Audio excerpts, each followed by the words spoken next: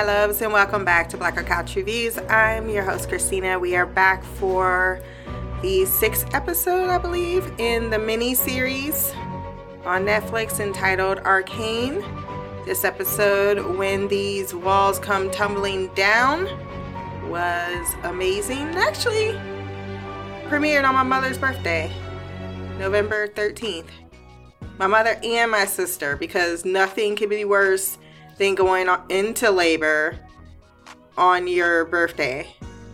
Like, well, it's not like I planned on getting fucked up, but now I'm just fucked up in all of the parts.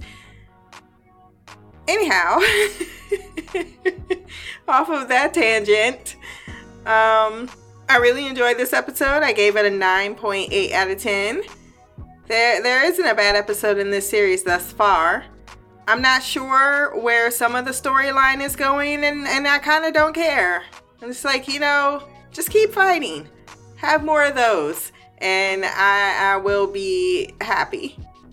But I do feel a little bit like we're heading down a path where everyone's going to be looking at Professor Heimerdinger, Heimerdinger. Dang it, I always say his name wrong. He's going to be sitting in the corner with his cup of tea, sipping it ever so delicately, like, I told you. What did I tell you? Didn't I tell you? 'Cause I told you. And when did I tell you? A long time ago. And what did I say will happen when I told you? Exactly what just happened. But to be fair, ain't nobody trying to hear what he was trying to... If you've been alive this long, you know how this story goes. Men are stupid, and I do mean men, the species. So all of us, because there were women at that table as well. I guess I should say man, but when I was thinking plural, I kept going men. No one cares about that. Let's jump into the recap. But before we do, wherever you're listening to, go ahead and drop me a few stars. Like, share, subscribe. My social media will be below. You can catch all the shows that I do, including Southland.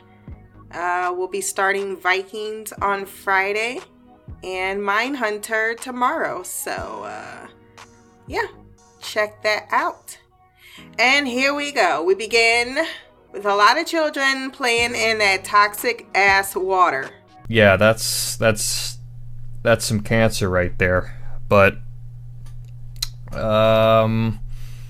do the adults not know this is some toxic ass water? Is it just supposed to be a whole bunch of colors that make me feel as if it's not toxic ass water? I don't know. I just feel as if everything about the water source down here feels unhealthy for everyone involved.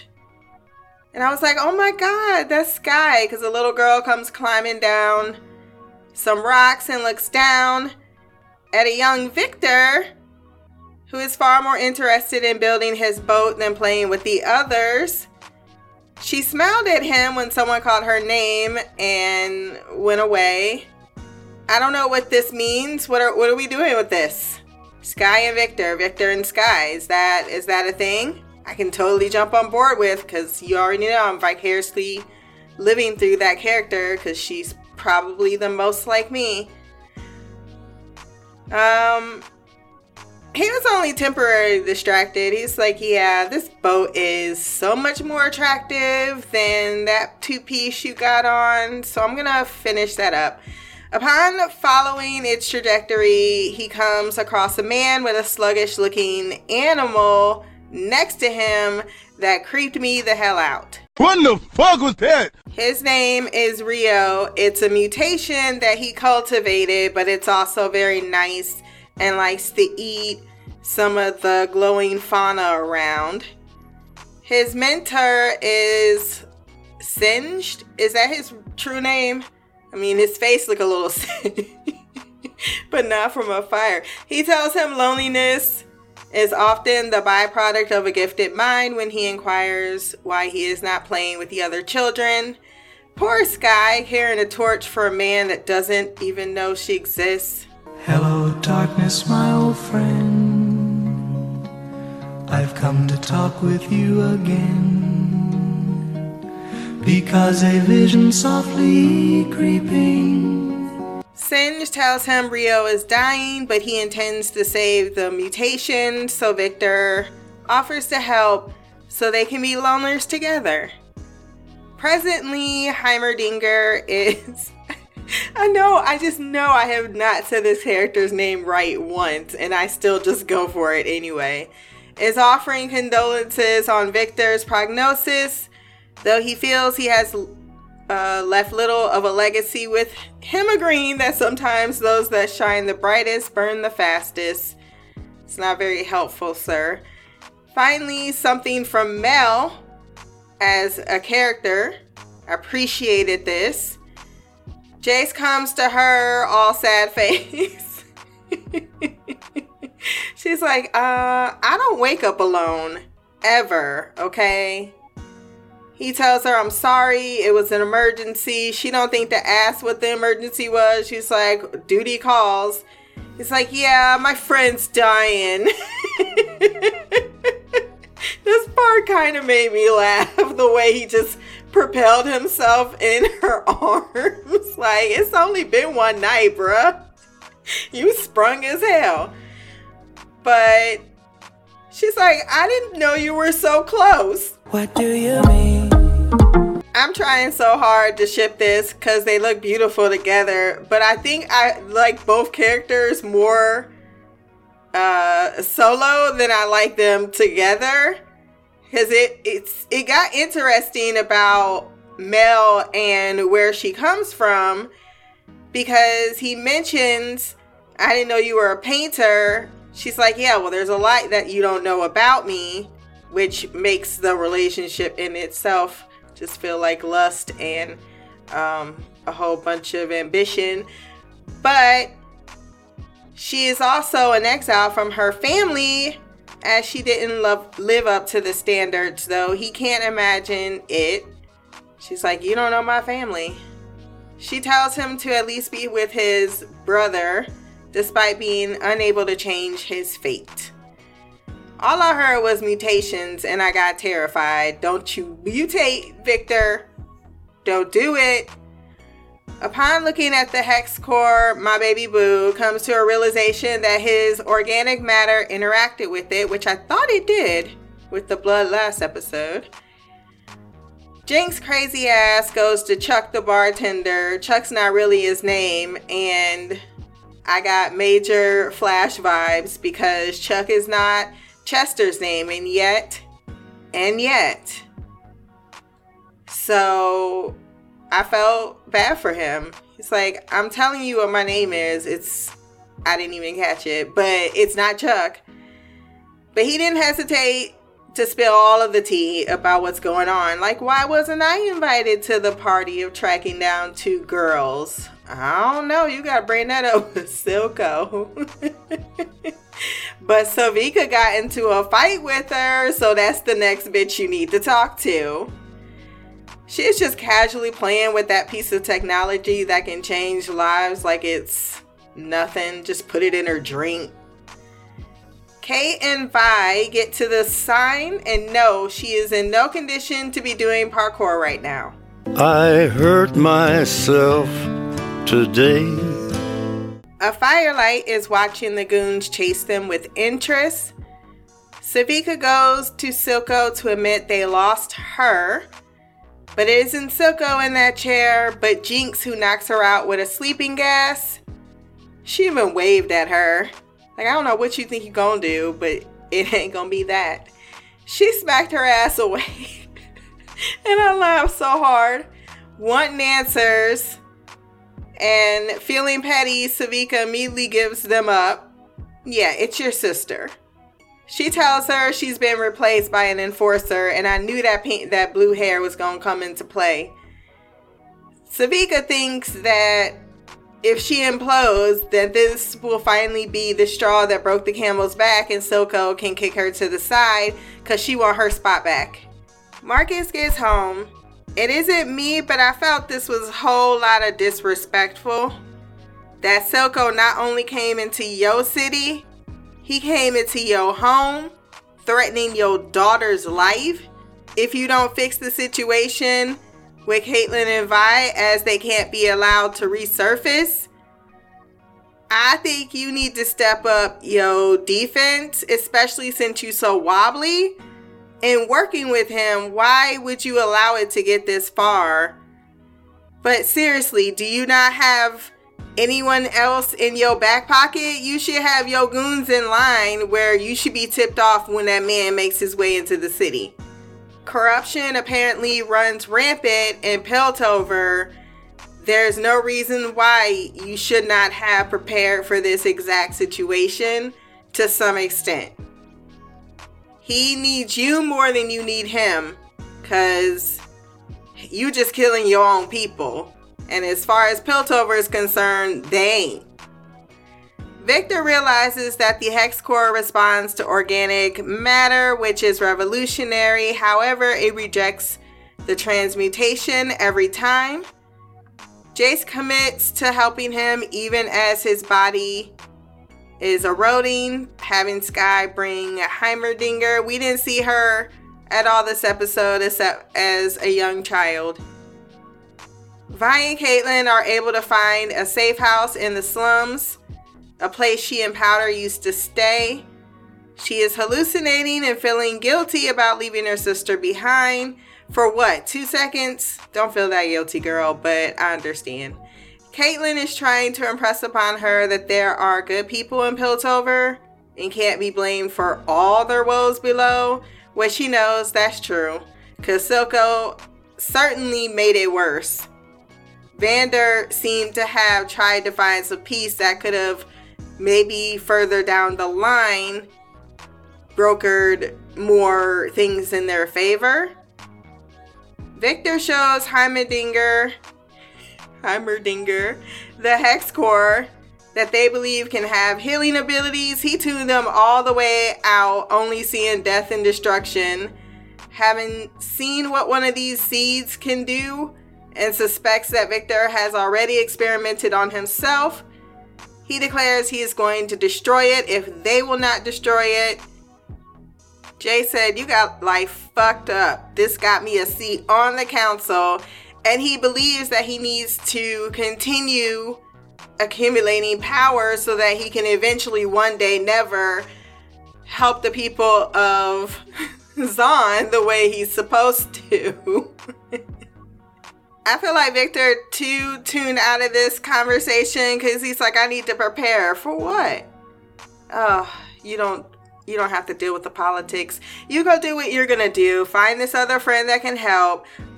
Since Heimerdinger will not.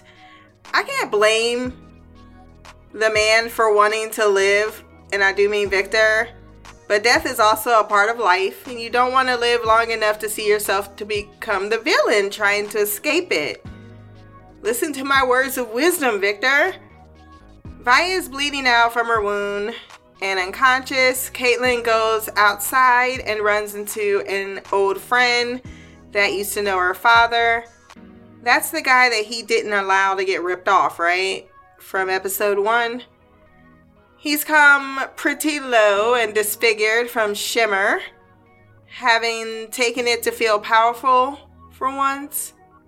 He takes her to a place that can give her a potion in exchange for her weapon. She handed that over, no problem. And, you know, Kate, you're alright. I already knew that, but you're alright.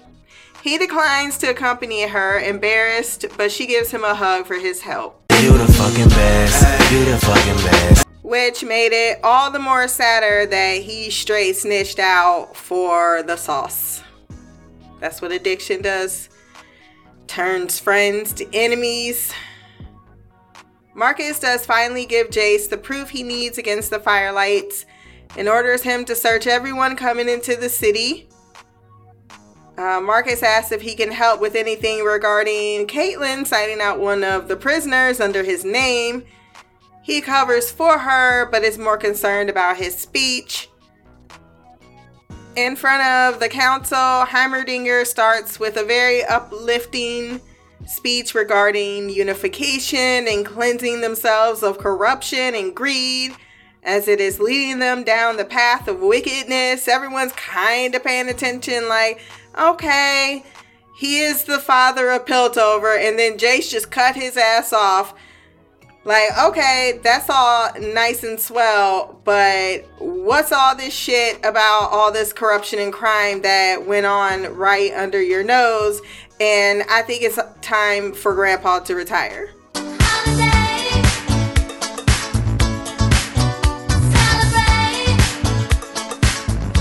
I don't know why Heimerdinger was like, I know what this is about. You started this shit. What do you mean you didn't know? You didn't need to announce that. We all know what it's about. It's about Hextech and everybody's pocketbook. And you over here trying to tell people to have a conscience, and no one wants to hear that. And it became very clear when everyone unanimously voted your ass off of the council. So now he has been forced to step down. But I did think that Jace made one very valid question or valid point, which was, you keep telling us what not to do, but have brought forth no solutions to the problems that we're having. And that is like what you guys keep saying, Zaun, as if that is not a situation that you have cultivated. Once again, ain't nobody stopping y'all from doing some goodwill ambassadors shelters or some shit. Vi is finally okay after a quick shimmer boost that Look Cake gave her. It's my girl. You know I'm talking about my girl. Kate, I see you. She realizes that Vi used to live here with her sister Powder, who is now Jinx, and that her parents are dead, killed by enforcers. She can smell him before she opens the door and sees him. Silco is outside, has turned these poor crackheads, because that's basically what they are, shimmerheads, use their addiction to get them to rat her out, turns them into monsters. This is why he's ultimately a horrible person, because she admitted, it used to be bad down here. Now it's like 10 times worse. Caitlyn tries to collapse the building before they are attacked. And I just love that Vi understood that what she was doing and came with the KO, bringing it down. Jinx lights her flare in an effort to find her sister, to see if she would truly come for her. Because she said, if you light this flare, I will always come for you. Her brother is being stuck to her. Oh, the trauma. Silco is pissed that Vi and Caitlyn got away and beats one of his goons to death. Vi runs into someone and almost beats his ass until Caitlyn drags her away.